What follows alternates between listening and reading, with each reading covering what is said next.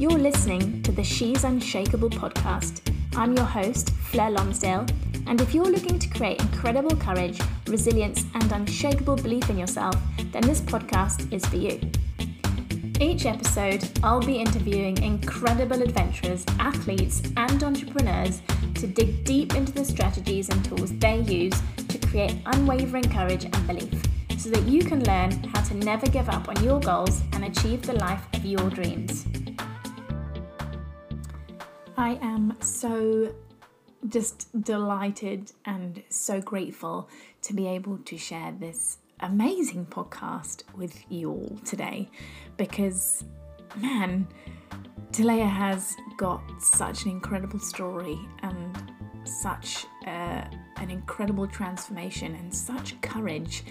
And I am just so blessed that she came on this podcast and shared her story so vulnerably and so openly and really opened her heart and gave her all in this podcast to help you, to help those that you know that may also need a little bit of extra hand and a little bit of extra love in their life right now. So this is for you. This is to know that you're not alone.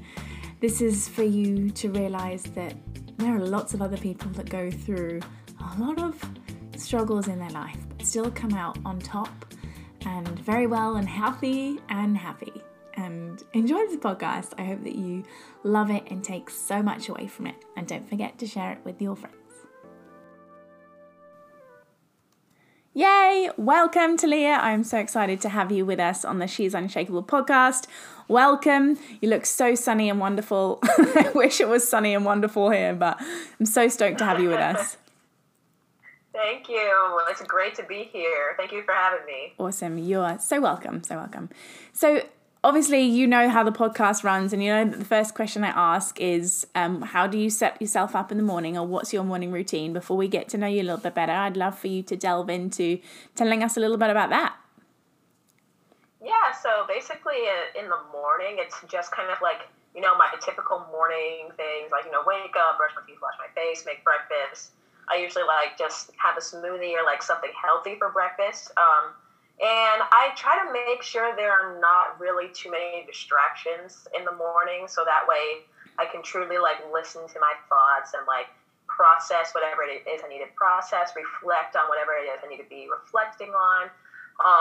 And that's kind of the moment, it's usually at the beginning of the day and towards the end of the day, where I can just sit with no distractions and just be with my thoughts, because my day is just so hectic. And so usually in the morning, it's my time of processing. It is my time of just okay, now that I've actually gotten a moment, let me just be and listen to my thoughts. And all of that is happening as I'm going on about my morning. And as I, finish getting ready, I walk to school with either listening to a podcast, listening to music, or just still just being with my thoughts. And I do a little informal prayer, thanking God for the day. And I, just use that walk, my little commute to school as my way of just saying thank you for everything that I have. Thank you for health. Thank you for all of that. And, because I am so busy, a lot of my prayers are like that. It's usually just informal prayers that are just in between tasks, because of how hectic my day is. But yeah, usually just a time of processing is how my mornings go. Nice. So just some time for yourself and some time for your thoughts, just to start your day in a good space. Awesome. Cool. So tell us a little bit about you. Tell us why you're here. Tell us why you connected with me as well, because, your story is, I'm so excited to hear all the in-depthness of it. But, yeah, tell us why you're here. Or tell us a little bit about your background. I'm here. Yeah, so basically, a little bit about me. I actually was not born in Louisiana. I was born in Missouri. My parents were born in Louisiana, and then we just found our way back down here somehow. But I'm from Missouri. We, as a family, moved to Minnesota, and then we moved to Louisiana. And so we were kind of all over the place. And so basically I grew up in the church, and my dad was a pastor, still is a pastor. My mom was a worship leader, and that's how I kind of got into singing because of my parents. I come from a pretty musical family. And so my parents were amazing people. Like, I love them to death. I have so many fond memories of my childhood. However, with the rainbow, you also have to have a little bit of rain before the rainbow. And so, unfortunately, my household wasn't always super sunshine and rainbows. And there were some pretty dark moments. There was some abuse, mainly verbal abuse, emotional abuse in my household, and a lot of spiritual abuse. But as far as the spiritual abuse, if you are kind of like confused as to what that is, it's kind of like, manipulating you in the name of God. Like, if somebody, like, let's say like a pastor is asking you to like drain your bank account in the name of the Lord, then like that's spiritual abuse. Or like somebody saying that, like, the reason why you have cancer or the reason why you're about to die is that you didn't pray enough, that you didn't submit to God. That's spiritual abuse.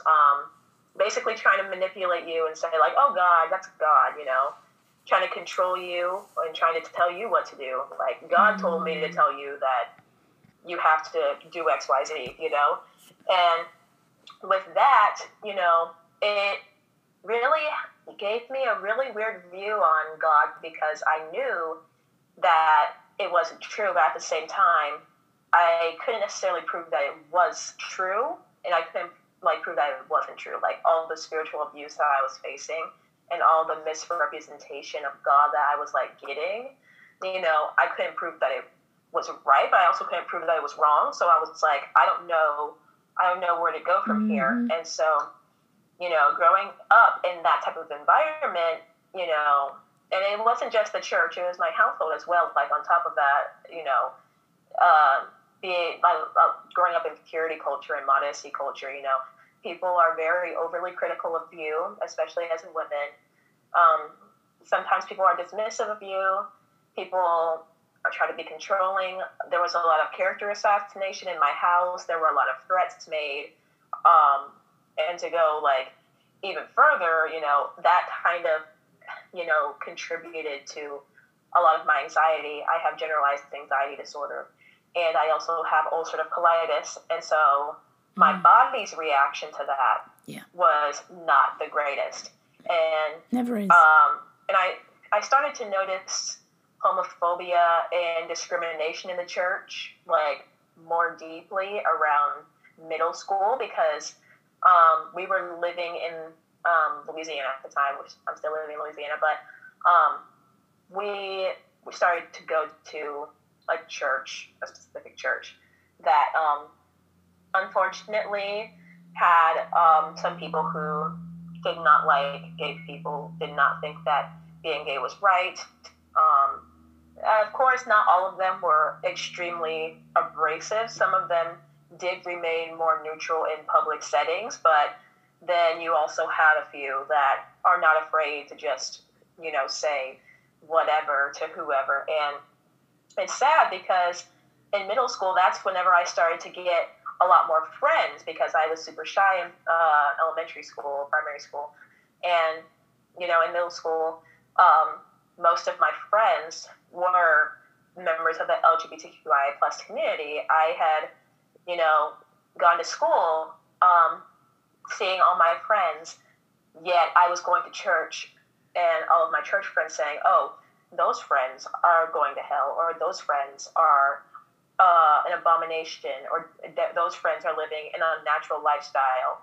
And to think that, God would condemn my friends who have been there for me, more than my church had been there for me, it just made me really sad. And it was so hard for me because I did not want to believe it. I did not want to believe any of that. And so how old were you at that point? I'm sorry, what did you say? How old were you at that point? So all throughout, I think I started noticing it at 7th grade. So, like, I'm trying to think, how old are you when you're in 7th grade? Like 12, I think you're 12, 13, 14, 12 or 13. Yeah. Okay. And so you had quite a big crew of different friends from church to school. Oh, yeah. Very different. Like, I felt like I was kind of not necessarily living two different lives, but it was just a very different dynamic, very different environment that I was just, like, interchangeably, like, going back and forth between, you know. And your parents were still part of the same church as you, and you were still part, like, you were still with them? Yeah, okay. Yeah, in that moment, we were all going to the same church, and the same church that was preaching these homophobic messages every now and then was the same church that my parents went to, I went to. And it was just really heartbreaking to think that, you know, my friends, for simply being who they were an abomination, that they would not inherit the kingdom of God. And it just made me so sad. But also, it made me, like, I felt this conviction. I'm like, there is no way that that's true. Yeah. There is no way. And so, because I felt so passionately about my friends, I, you know, realized in the lockdown, I was like, I have to figure out what exactly this is. I have to figure out why churches are preaching these messages, what exactly is making them preach these messages, and is that valid or not? And so I, you know, of course, during the lockdown, it was hard because I was still, of course, living with my parents, which, of course, they were not very supportive of it either. But in the lockdown, I also kind of had a revelation, and I realized, like, oh my gosh, there's no wonder why I only hung out with people in the LGBTQIA+ community, because I felt like I saw a part of myself in them. I just didn't know it at the time. And, you know, I, of course, later came out after that, but in the midst of the lockdown, I was like, I'm in a house with my parents who clearly, you know, are going to be dismissive of anything that I say or do. They're clearly going to not agree with anything that I say.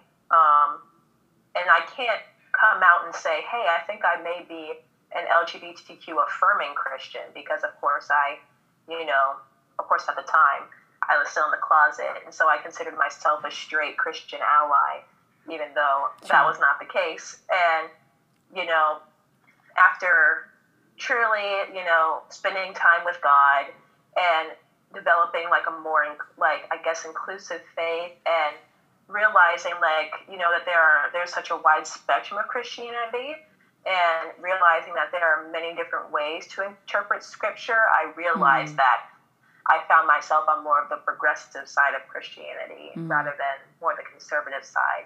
And I can go into, like, my ideologies as a Christian, and, like, you know, the church that I attend now, which is, of course, extremely affirming. The pastor, she actually has a daughter who is trans, so she is very affirming. And, awesome. You know, I've thankfully been able to find that community of people, but of course it took me a long time to get there, because I still had to get past the church that I was going to initially. But the thing with the lockdown is, you know, those who were kind of planning on leaving the church kind of had an easier way to do it because of the lockdown, and because churches were not really meeting in person anymore. So it was just kind of an easy transition for, like, let's say if you're in leadership and you don't want to be anymore, the lockdown just kind of made it easier. Or, like, if you're like me, you're trying to have a change of scenery as far as churches, and trying to, like, find a church that, like, more aligns with what you believe, then, like, that's a lot easier. And, like, you know, the denomination that my initial church was in was the Baptist denomination. And, you know, that was a whole thing, because I considered myself non-denominational. I was not a denominational Christian. So what does that mean? And this was before I came out. What does non-denominational mean? So non-denominational means you are a Christian, but you don't have, like, your beliefs don't align with a specific denomination. So, like, some people say, oh, I'm Catholic, I'm Baptist, I'm Methodist. Got you. Okay. Yeah, I'm, Sure. Orthodox, Episcopalian, Pentecostal, those different denominations. Yeah. We all worship the same God, obviously, but I personally don't think that my beliefs as a Christian aligns with a certain denomination. Okay. It's more so just kind of in general, like, I just, believe in God, faith. And, I believe in the gospel, and I believe in Jesus, and, it's not necessarily like, oh, I'm Methodist, I'm Baptist, I'm Catholic. Okay. It's just kind of a general thing, Yeah. And so that in itself, I was like, well, I go to a Baptist church, but I'd rather, go to a non-denominational church. Yeah. Just me switching churches without me coming out was a huge thing in my household, because my dad, specifically, he had the church that we were going to, he was going to be the worship pastor there, or one of the pastors there. And so it's just like, so you're not going to come to this church where I'm the pastor at. Why do you want to go to a different church? This is our church. And of course, though they initially were not to, oh, bless you. Oh, sorry. It's okay. Though they were not so gung-ho about it, and it was very much like, what about me? What about my church, they initially didn't feel good, but after that, they felt a lot better. But I think as far as, like, them, they cared a lot about their image in the church. And so they cared a lot about how people viewed them. And so whenever it came to, like, me switching churches in itself, that didn't necessarily look good, because then people would ask, like, why is she not coming to the same church as you guys? Like, why is she switching churches? And so that was kind of like my first transition outside of that specific church. And whenever I got to college and started living in the same town that my college was in, it was more so like, well, I'm going to be spending most of my time down here because I have a job here and I go to school here. So I'm like, I might as well find a church here. And so that was when I, started making some more friends. I started to, talk to more people and, like, trying to find a support system for me, because, I just got out of living in a household that was a pretty hostile household. So I stuck out therapy. I learned how to set boundaries. And, I learned that, some people, like, hurt people. So, like, if people in the church have hurt you, if people in your household have hurt you, then that is probably because they are hurt themselves. And so good lesson. That really happened more so. It happened more so like me seeking out help and therapy. It happened more so like the summer going into college, and then I just continued all throughout college. And that's what really helped. The distance really helped. I learned how to love my family, my relatives from a distance, and it made me a lot happier. But I knew I had liked guys and girls for a long time, and so at the end of the first semester, my first year of college, I dated a guy, and then we broke up. And then the second semester, I dated a girl, and of course, my family was extremely shocked. So they didn't know by then? Had you not told them then? No, because I had never been in a relationship before, ever. Okay. Before the first guy. So I didn't necessarily want to put a label on my sexuality at that time, because I had never been in a relationship, period. For a while, I thought I was actually asexual, because I didn't really find anybody that I liked. I didn't find anybody that I wanted to be in a relationship with. Yeah. But, then I realized, like, okay, well, maybe I should just wait a little while. I'm going to, Like maybe it's just the high school that I go to. Maybe I'm just not really drawn to anybody here. And then, of course, whenever I get to college, my options will be a bit more open. Let's just see how this goes. Sure. And then, of course, I realize, okay, maybe I'm not ace, and maybe it was just like that environment, and I just needed to branch out a little bit.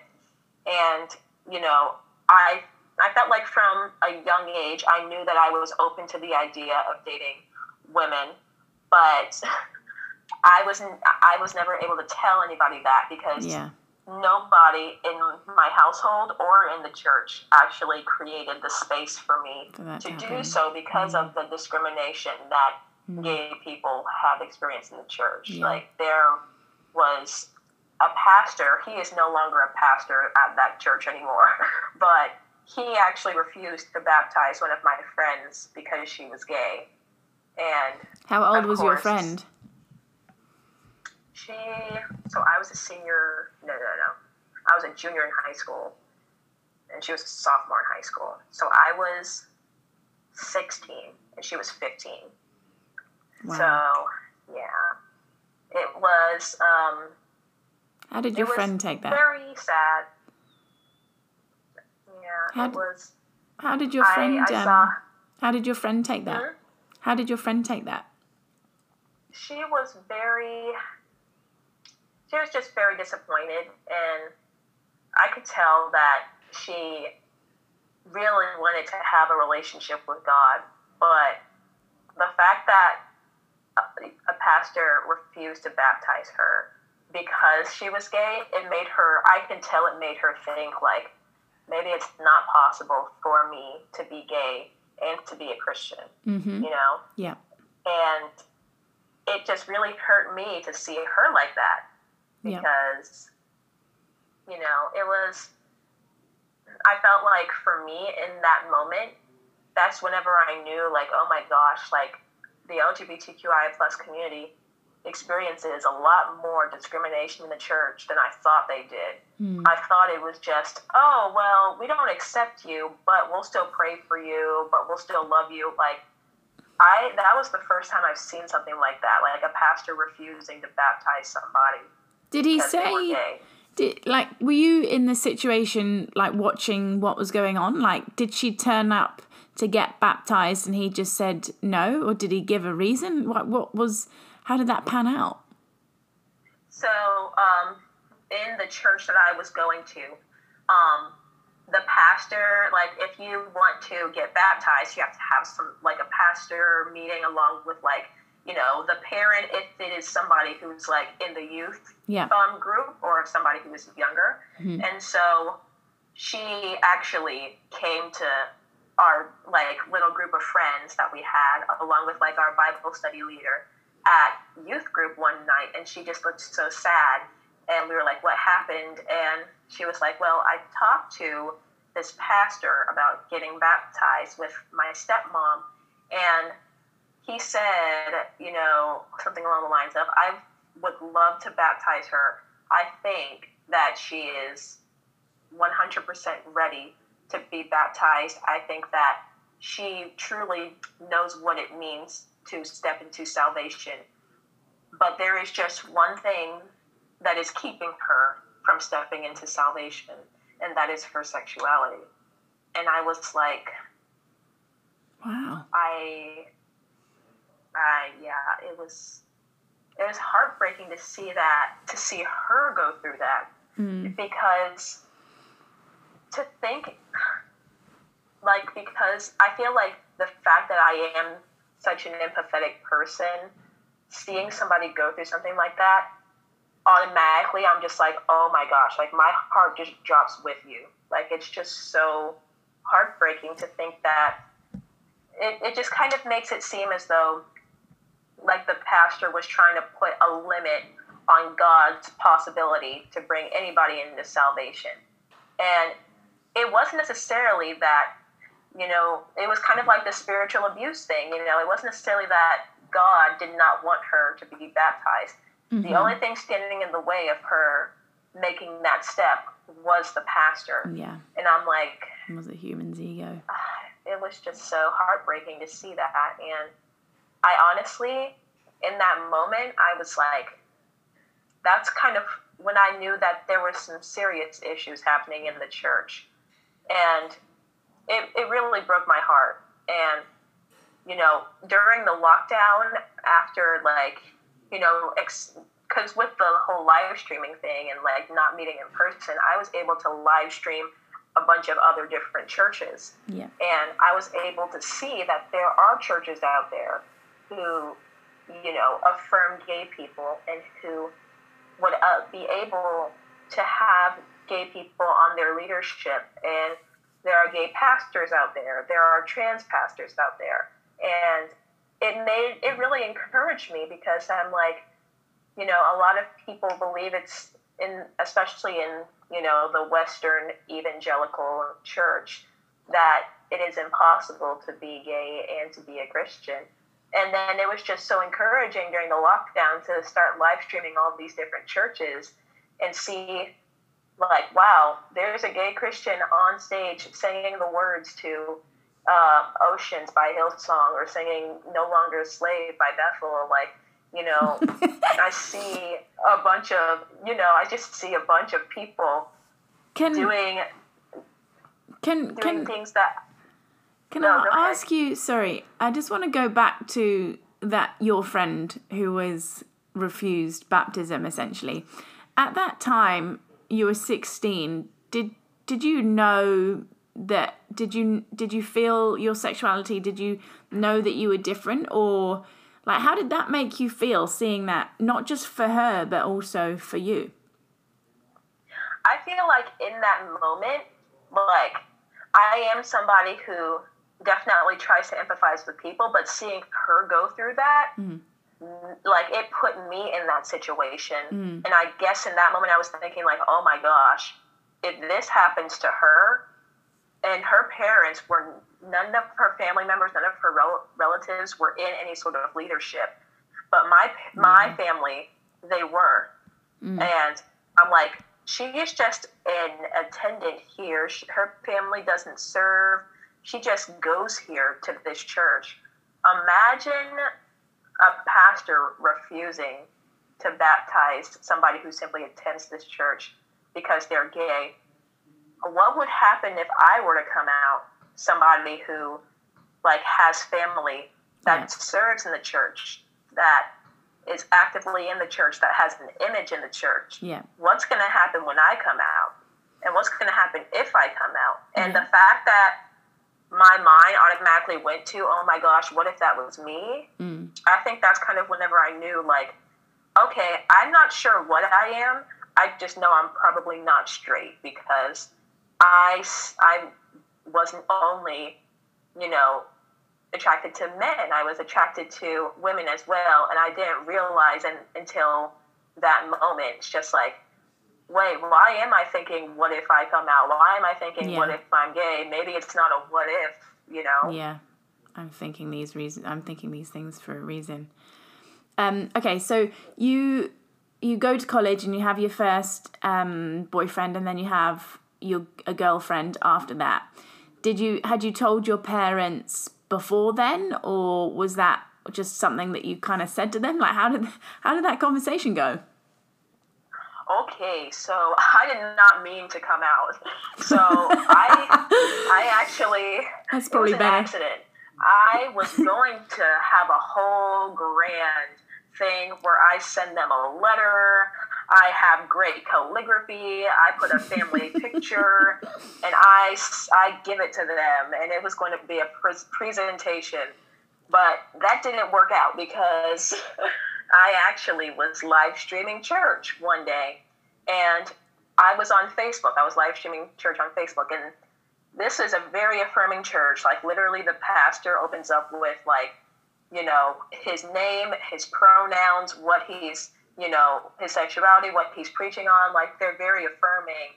And it came time for the prayer request, and it's just like, type your prayer request in the comments section. And I said, pray for my parents. I haven't come out to them yet. I didn't realize that on Facebook, if you're friends with somebody, you can see whenever they comment on other people's posts. So all my family saw was pray for my parents. I haven't come out to them. I was like, wow. I was like, oh no, I did not mean to do that. I did not know they would see it. And I was like, and then there was the whole conversation that obviously did not go well. So did they see that and then they called you, or how did that go? Yeah. So it was actually a couple days after, because I can't remember. I guess like afterwards I like had something to do, and it was like late whenever I came back, and I was like, yeah, sorry, I didn't realize I'd be out that long. And they'd be like, okay, just call us another time, or just call us this weekend. And so like it was like a couple days after, and of course the conversation didn't go well. I was crying because, you know, it was very much like, you're wrong, this is unnatural, what makes you think this is okay? This is absolutely not okay, this is wrong. Like, you know, It was just very much an accusatory type of thing. And so things were tense for a long time, for a very long time. And during that time, of course, my girlfriend at the time, she was there for me. She was 100% there. I actually, you know, saw her family as kind of like my family, because they kind of helped me out through all that. And they were like, oh my gosh, I'm so sorry. Like, I cannot believe this is happening. And like with her family, her mom is a Christian as well, but she is not the type of person that's like, you can't be gay and be a Christian. Like, there's absolutely no way. Like, that's unnatural. Like, no, she straight up brought me to church and was like, hey, this is her girlfriend. This is Talia. And I'm like, oh my gosh, you actually introduced me in church as like a girlfriend. And I was thinking that she was still in the closet, and I would have to be like, oh yeah, I'm her friend, you know? Yeah. And so it was just very surprising. I was like, it was just a breath of fresh air. And I had that solid relationship with her and her family. But whenever it ended in June, whenever we broke up, it was just like, I felt that abandonment all over again, because you know, I felt that disappointment all over again, and it kind of took me back to, you know, I guess my experience with the church and my experience in my household, and with all of the abuse that I experienced, but also there was some neglect. I mean, of course, both my parents were in the house and they took care of me, but as far as like emotional neglect, you know, I was told, you know, you shouldn't be crying, you're over dramatic, like you're too sensitive.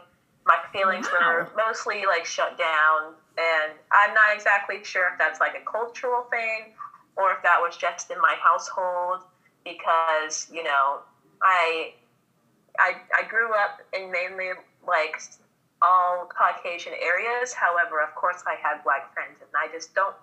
I would talk to them about it, and like everybody would have like different experiences, so that's why I'm not so sure. But it's just like, you know, I recall having to just be shut off and like blanked, and having to put on a mask, and the mask is just so exhausting to wear whenever you're around people who you are supposed to be your authentic selves around. Yeah. And whenever like there's no room for that, it's just suffocating.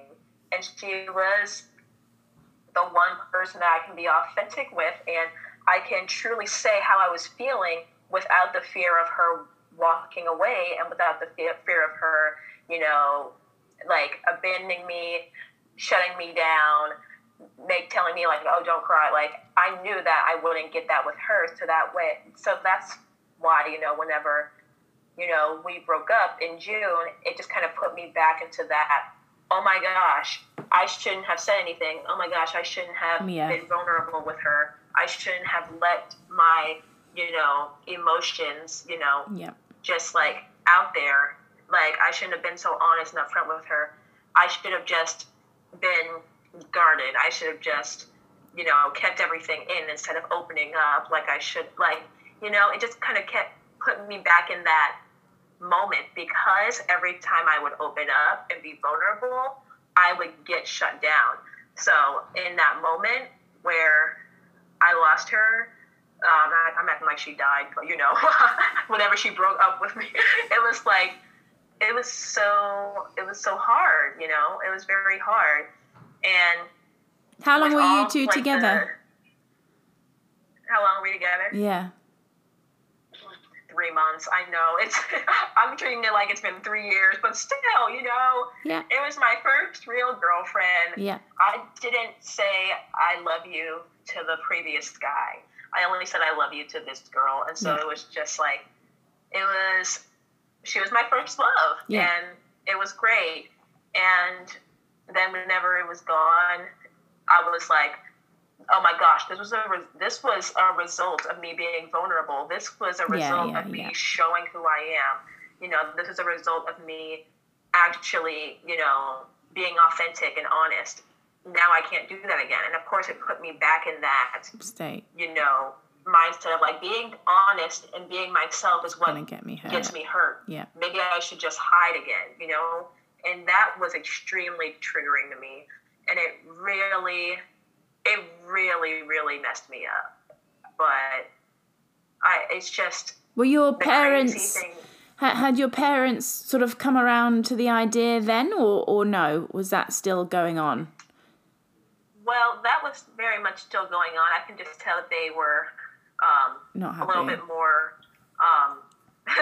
they're a little bit more happy that I wasn't with her anymore. Oh, yeah. Like, even one of my parents was like, maybe it's for the best, but it wasn't even like oh, well, maybe it's for the best. It was more so like, oh, well, that's, I mean, it was just kind of like, oh, well, if you're in a relationship that God doesn't approve of, then it's bound to end, wow. All of that stuff. And so it's just, they were still not happy about it. And do you have, still are not happy. Do you have any brothers and sisters? Yes, I do, yeah. My younger sister, of course, obviously still lives with them because she's way younger. But it's not that I have any sort of rocky relationship with her. I mean, she's not the one that, contributed to anything. She was just kind of like there, and she was like, I don't know what to do. And so, of course, I still have a relationship with her. I still want a relationship with her. And of course, I know she is still kind of just like as confused as my parents were. I don't know if she had any inkling from the beginning that I might have liked girls. So I know that she's still kind of like probably trying to process things. Yeah. And, who knows? Maybe she'll see this and it'll prompt her to reach out and be like, oh, hey, how you doing? And of course, I still am going to like reach out to her every now and then. But of course, I like to, love people from a distance. And if they want to be more close, then it'll have to be something that they are willing to do rather than me trying to like force anything on them. Like, hey, have a relationship with me, just because I'm not really talking to mom and dad anymore, have a relationship with me. So it's like, it's still pretty good as far as, what I know. But yeah, and I'm glad that hasn't really changed much, Do you have any other siblings or just a younger sister? I do have half siblings on my dad's side. Of course, I still have somewhat of a relationship with them, 2 of them. The other one, I'm not really sure because he changes his number a lot, and like he doesn't really keep in contact with much of anybody. But I know that he's doing okay because of what I hear from other relatives. But my older 2 siblings, of course, they're grown. One has a kid. One's in grad school studying like medical awesomeness, and she's just living her best life. Have they Have they spoken to you about any of this themselves, or have they sort of like reached out saying that they're there to help you, or like have they? Oh yeah, they have definitely reached out, and I'm glad that they're very, very much like, if you need anything, come to us. We're not going to abandon you, especially my older sister. She's like, Nice. I will not turn my back on my little sister. There's no way.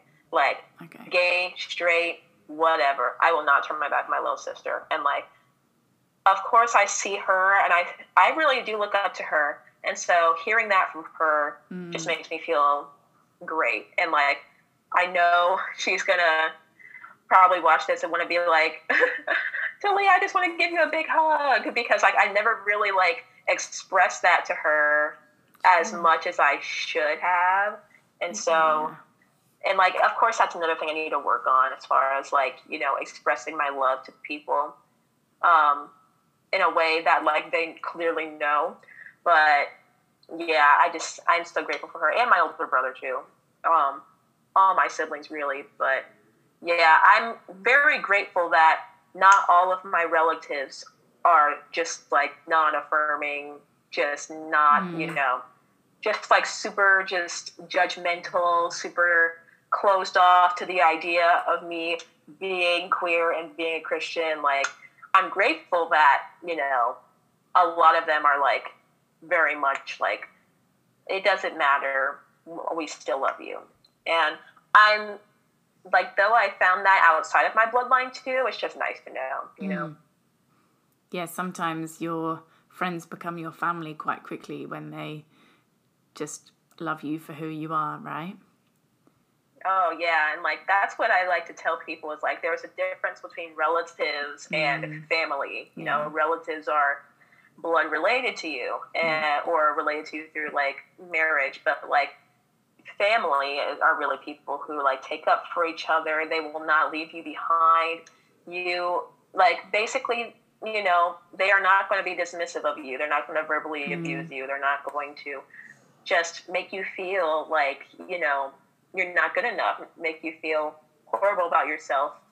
And, like, as far as like what I call like my chosen family, like if I come to them and hold them accountable for something and be like, hey, listen, you hurt me, whenever you said X, Y, Z, they aren't going to turn around and be like, oh, well, you did this, blah, blah, blah. Like, they're not going to start blame shifting. They're going to be like, oh my gosh, I'm so sorry. Like, how can I, make sure that this doesn't happen again, you know? And that's unfortunately what I experienced, like, in the church and in my household, which is, though I'm glad that situation is over now and I am out of that situation, it's just a shame. And that's what I'm trying to advocate for change in that area. Yeah, I agree. So, I mean, how do you... I guess, obviously, you went from being in a relationship to then out of a relationship, and then not just questioning yourself, but questioning, like, being, like, letting those feelings out, like, being your true self, essentially, and being hurt. Like, often putting our vulnerable selves out does bring another side of maybe people, or we do get hurt. And I guess being human is, we get hurt. Like, things don't necessarily go the way that we believe that they should, or we want that they should. And obviously you mentioned going back to your parents and then not having that support there and feeling like your partner was your support. But what is it that essentially got you out of that mindset and keeps you in a positive state? Because that could break down a lot of people. That could be really, really bad for a lot of people, especially when they feel very unsupported from the people that they believe should love them. Like, what is it that you do maybe on a daily basis that helps you, I guess, remember that you are amazing? And that... I will say, one thing that I have been extremely blessed with is like music and like my musical abilities. And that's one thing that my parents did contribute to a lot, because they're very musical. I mean, I come from just a very musical family in general. But yeah, I'm so blessed to, and like I'm a music student in school, so it's like having that is definitely a huge thing that I really like gravitate to whenever it comes to like coping. And like how I cope is anything that has to do with like listening to music, writing songs, singing, like, and that is very much how I coped with the breakup that was extremely hard, like, which of course resulted in this album that I'm releasing. And so it's just like, you know, anything that had to do with music, it 100% like changes how I view myself. Like, it's just like that one song lyric that can change like how you view yourself, how you view the other like everybody in the world. Like, I feel like for me, music can go places where nobody else can go, and that's like in someone's heart and can completely like change everything, and it can be a complete 360 of somebody's life, all because of just like one song. Yeah. And for me, I feel like that is multiple songs, which is great because like I have a bunch of just different reminders in the form of music, whether it's songs that I listen to that I make a playlist out of, or like songs that I write, you know? And I literally had to remind myself with one of my own songs on the album, and I was like, maybe if I just, you know, just don't say anything, don't tell anybody how I'm feeling, because, you know, that's what got me in this mess in the first place. And then, like, I remember I wrote a song called Suffer in Silence, and I was like, I cannot suffer in silence anymore. I have to let it out. I have to put out all of my feelings into something productive, or I just have to like dish it out with a friend, go out and do something. Like, I cannot just sit and act like everything's okay and wear a mask. I've been wearing it my entire life, and now that I don't have to anymore, I don't want to put it back on ever again. And it's super ironic that I'm using this analogy in the middle of a global pandemic. True, right? Yeah. Yeah, maybe more of us should learn that actually wearing a mask isn't gonna help us. Yeah, in this circumstance, of course, you wear a mask, but if it's hiding who you are, no, don't wear a mask. Don't wear the metaphorical mask. Yeah. It's amazing how many, I mean, it probably goes for men as well, but how many women are almost brought up in a way that they think that they have to wear a mask to be safe. Yeah. You know, and yeah. it's crazy really when you think about it. Like, you think about what we can be when we are our true selves and our true emotional selves and our true non-emotional selves, you know, whichever way that is. And there seems to be so much judgment around the way that someone might feel, rather than just accepting who they are and listening and being there for them. And I think what you're doing is really, really beneficial. And hopefully this interview might trigger some people, but it might just make some people think, you know, that whatever you feel is the way that you want to be, then you should go do it, because there's always other people out there that are going to do it with you, right? You've just got to find your tribe, essentially. Right, and that's what I tell people all the time. I'm like, if you have to find your support system outside of your bloodline, find your support system outside of your bloodline, just as long as you have a support system. Because you can't fight this battle alone. And like, though I consider myself a pretty independent person, I'm not afraid to admit whenever I need help. Like, I'm not afraid to, you know, be like, hey, listen, I'm struggling, you know? Yeah. And like, having that tribe, having that support system is very essential, especially for LGBTQIA plus people and LGBTQIA plus Christians, because not only are you queer, just living in this world where a lot of people just, you know, have no love in their hearts for anybody that's different from them, you're also, you know, this person in the church who has a relationship with Christ, but your relationship with Christ is constantly being questioned by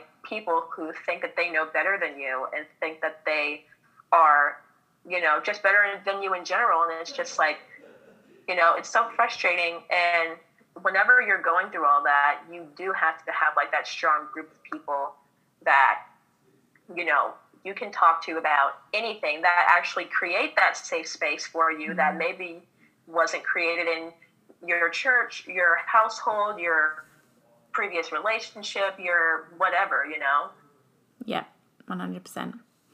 Okay, cool. I'd love to ask you a couple of questions. Last couple of questions for you. What do you think's been your biggest lesson?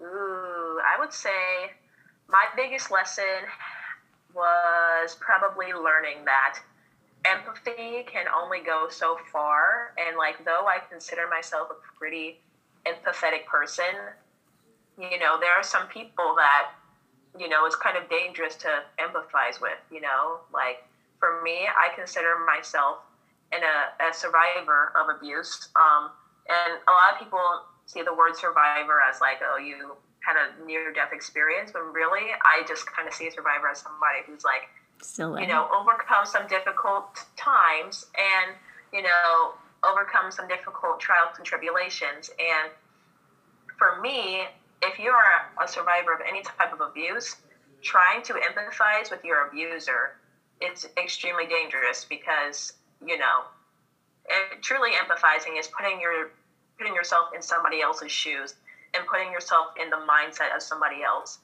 If you put yourself in the mindset of somebody who constantly dismisses you, constantly assassinates your character, makes threats, verbal threats, constantly, tries to blame shift, tries to play the victim, like somebody who intentionally contributes to your emotional pain, that's dangerous. Or going, this only happened to me every now and then, but like trying to empathize with somebody who is physically abusive.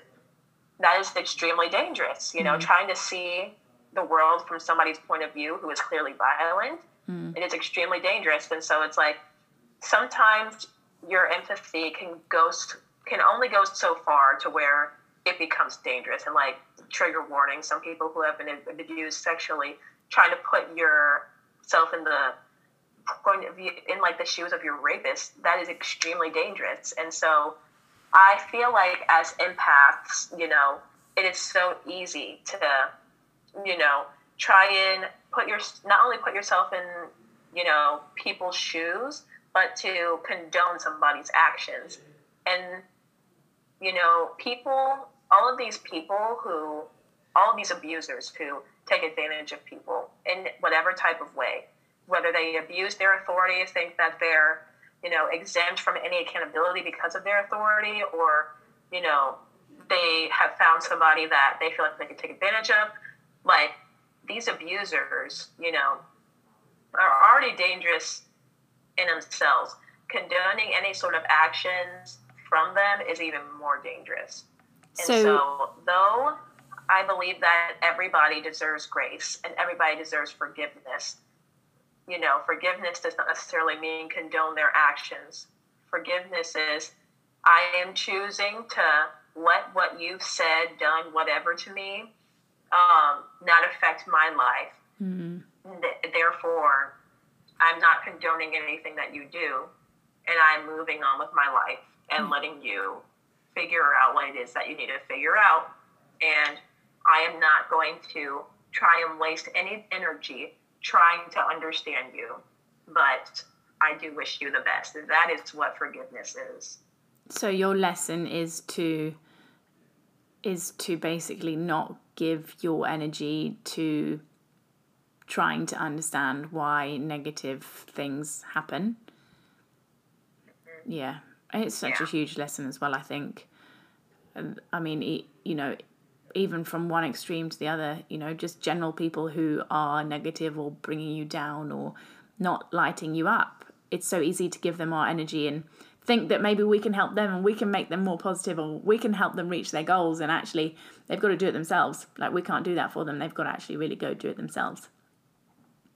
Right, exactly. And like for somebody, I'm not going to sit here and act like I'm not controlling. I am a little bit controlling at times, but you know, there are some things that sometimes you just cannot do out of flesh, and you just cannot try and attempt to change. Yeah. If somebody who you are really close to, family member, boyfriend, girlfriend, friend, who is clearly like not trying to take accountability for their actions, there's really not anything that you can do other than to love them from a distance, let them figure it out, forgive them, and go on with your life. Because at the end of the day, you know, toxic people are going to, you know, choose one of two things. They're going to look inward and truly, you know, realize like, okay, maybe I shouldn't be treating people this way, or they're just going to blame everybody else around them, so that way they don't have to admit that they're wrong. Yeah.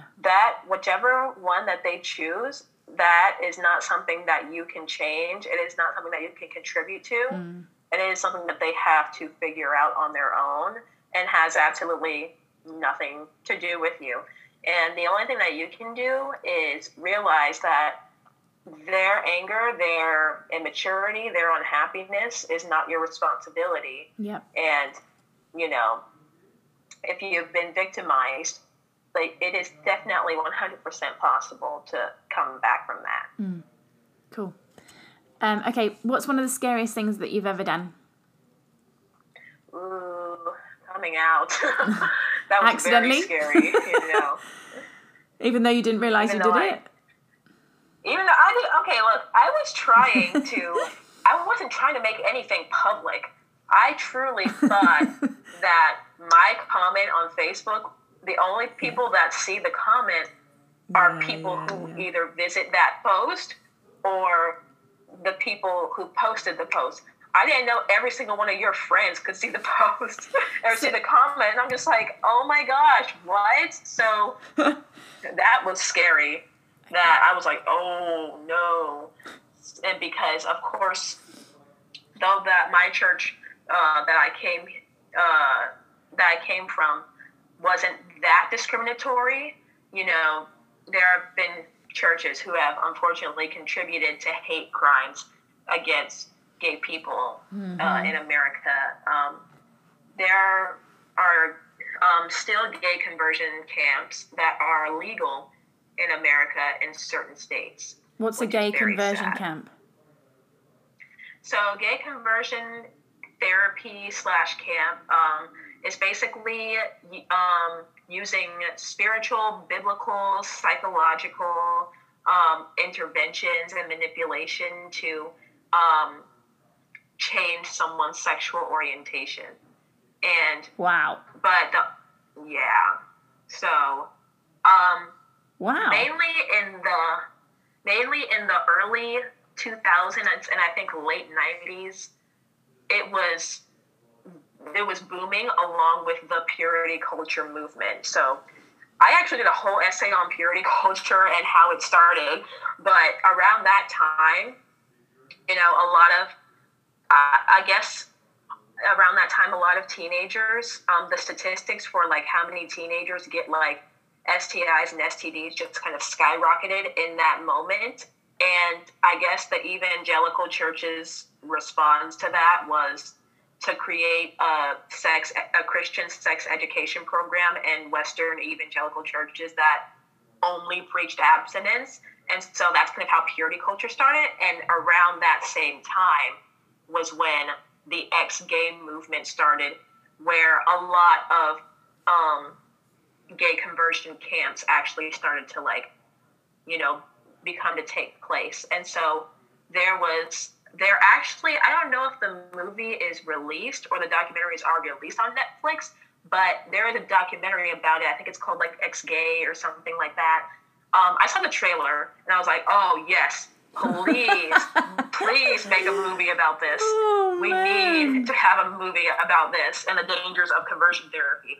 But basically, there was also a movie called Boy Erased. I haven't seen the whole thing, but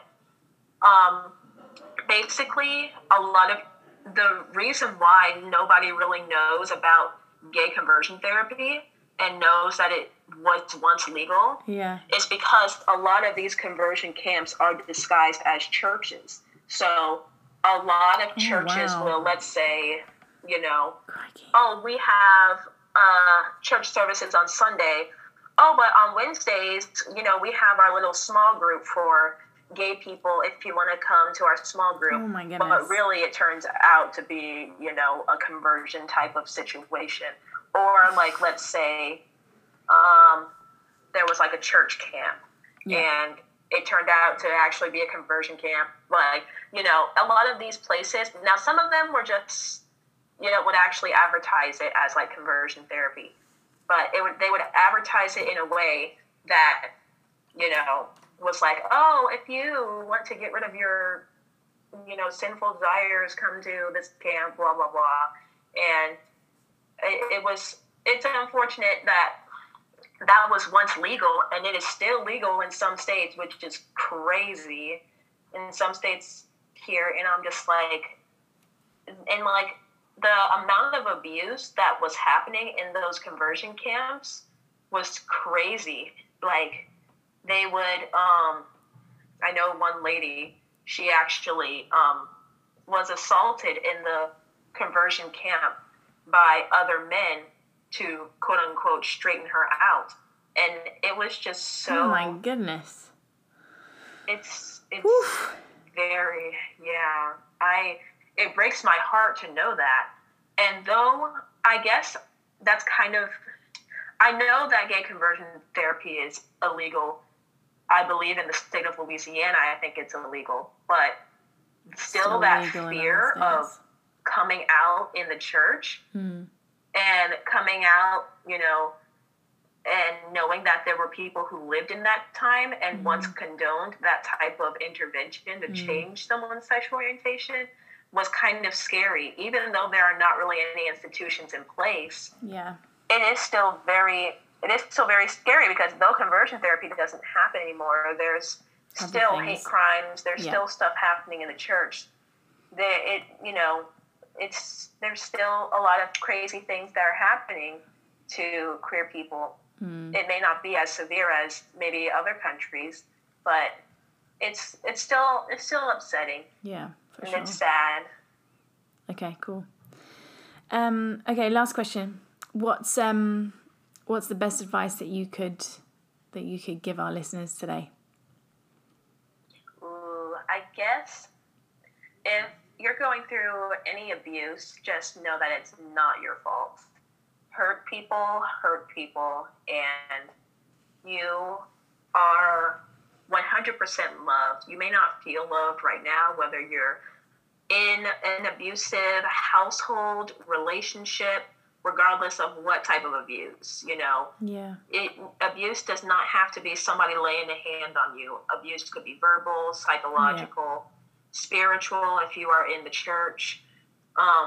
Abuse comes in all different shapes and sizes. And, you know, don't let somebody invalidate your experience because it was, you know, it was something that wasn't as dangerous, or you weren't in a life-threatening situation. I wasn't technically in a life-threatening situation, but it was dangerous for my mental health to continue to be in the situations that I was in at the time. And so if you are experiencing any sort of abuse, know that it is 100% not your fault. If you are a survivor of abuse, the processing your trauma, unfortunately, is something that you're going to have to go through throughout your whole life. I'm a survivor of abuse, and I'm still processing my trauma, and I will probably be processing it till the day I die. But if you're a survivor of abuse, I'm proud of you. 1, 2, things are only looking up from here. If you were able to survive that trauma, you are able to survive anything. You are strong and you are loved. Yeah, I love that. Sending the messages of love, for sure. Amazing. Thank you so much for jumping on with us and sharing your story. I know it's probably still quite scary for you actually to speak out about all of this too, you know, especially when it's so close to your heart and your soul and your family too. So thank you for being you. Thank you for speaking your truth, and thank you for joining me today. I really appreciate it. Thank you for having me. Oh, you're so welcome. I'm excited to see what's going to happen for you in the next couple of years and the transformation, the help you're going to have for a lot of people around this world, I feel. Thank you very much. If you enjoyed this episode, please subscribe and head on over to iTunes or your favorite podcast listener and give us a 5-star review. Don't forget to join our free Facebook community called She's Unshakable, where we get to share our tips and tricks and experiences with building courage, resilience, and belief in ourselves. I look forward to meeting you in there.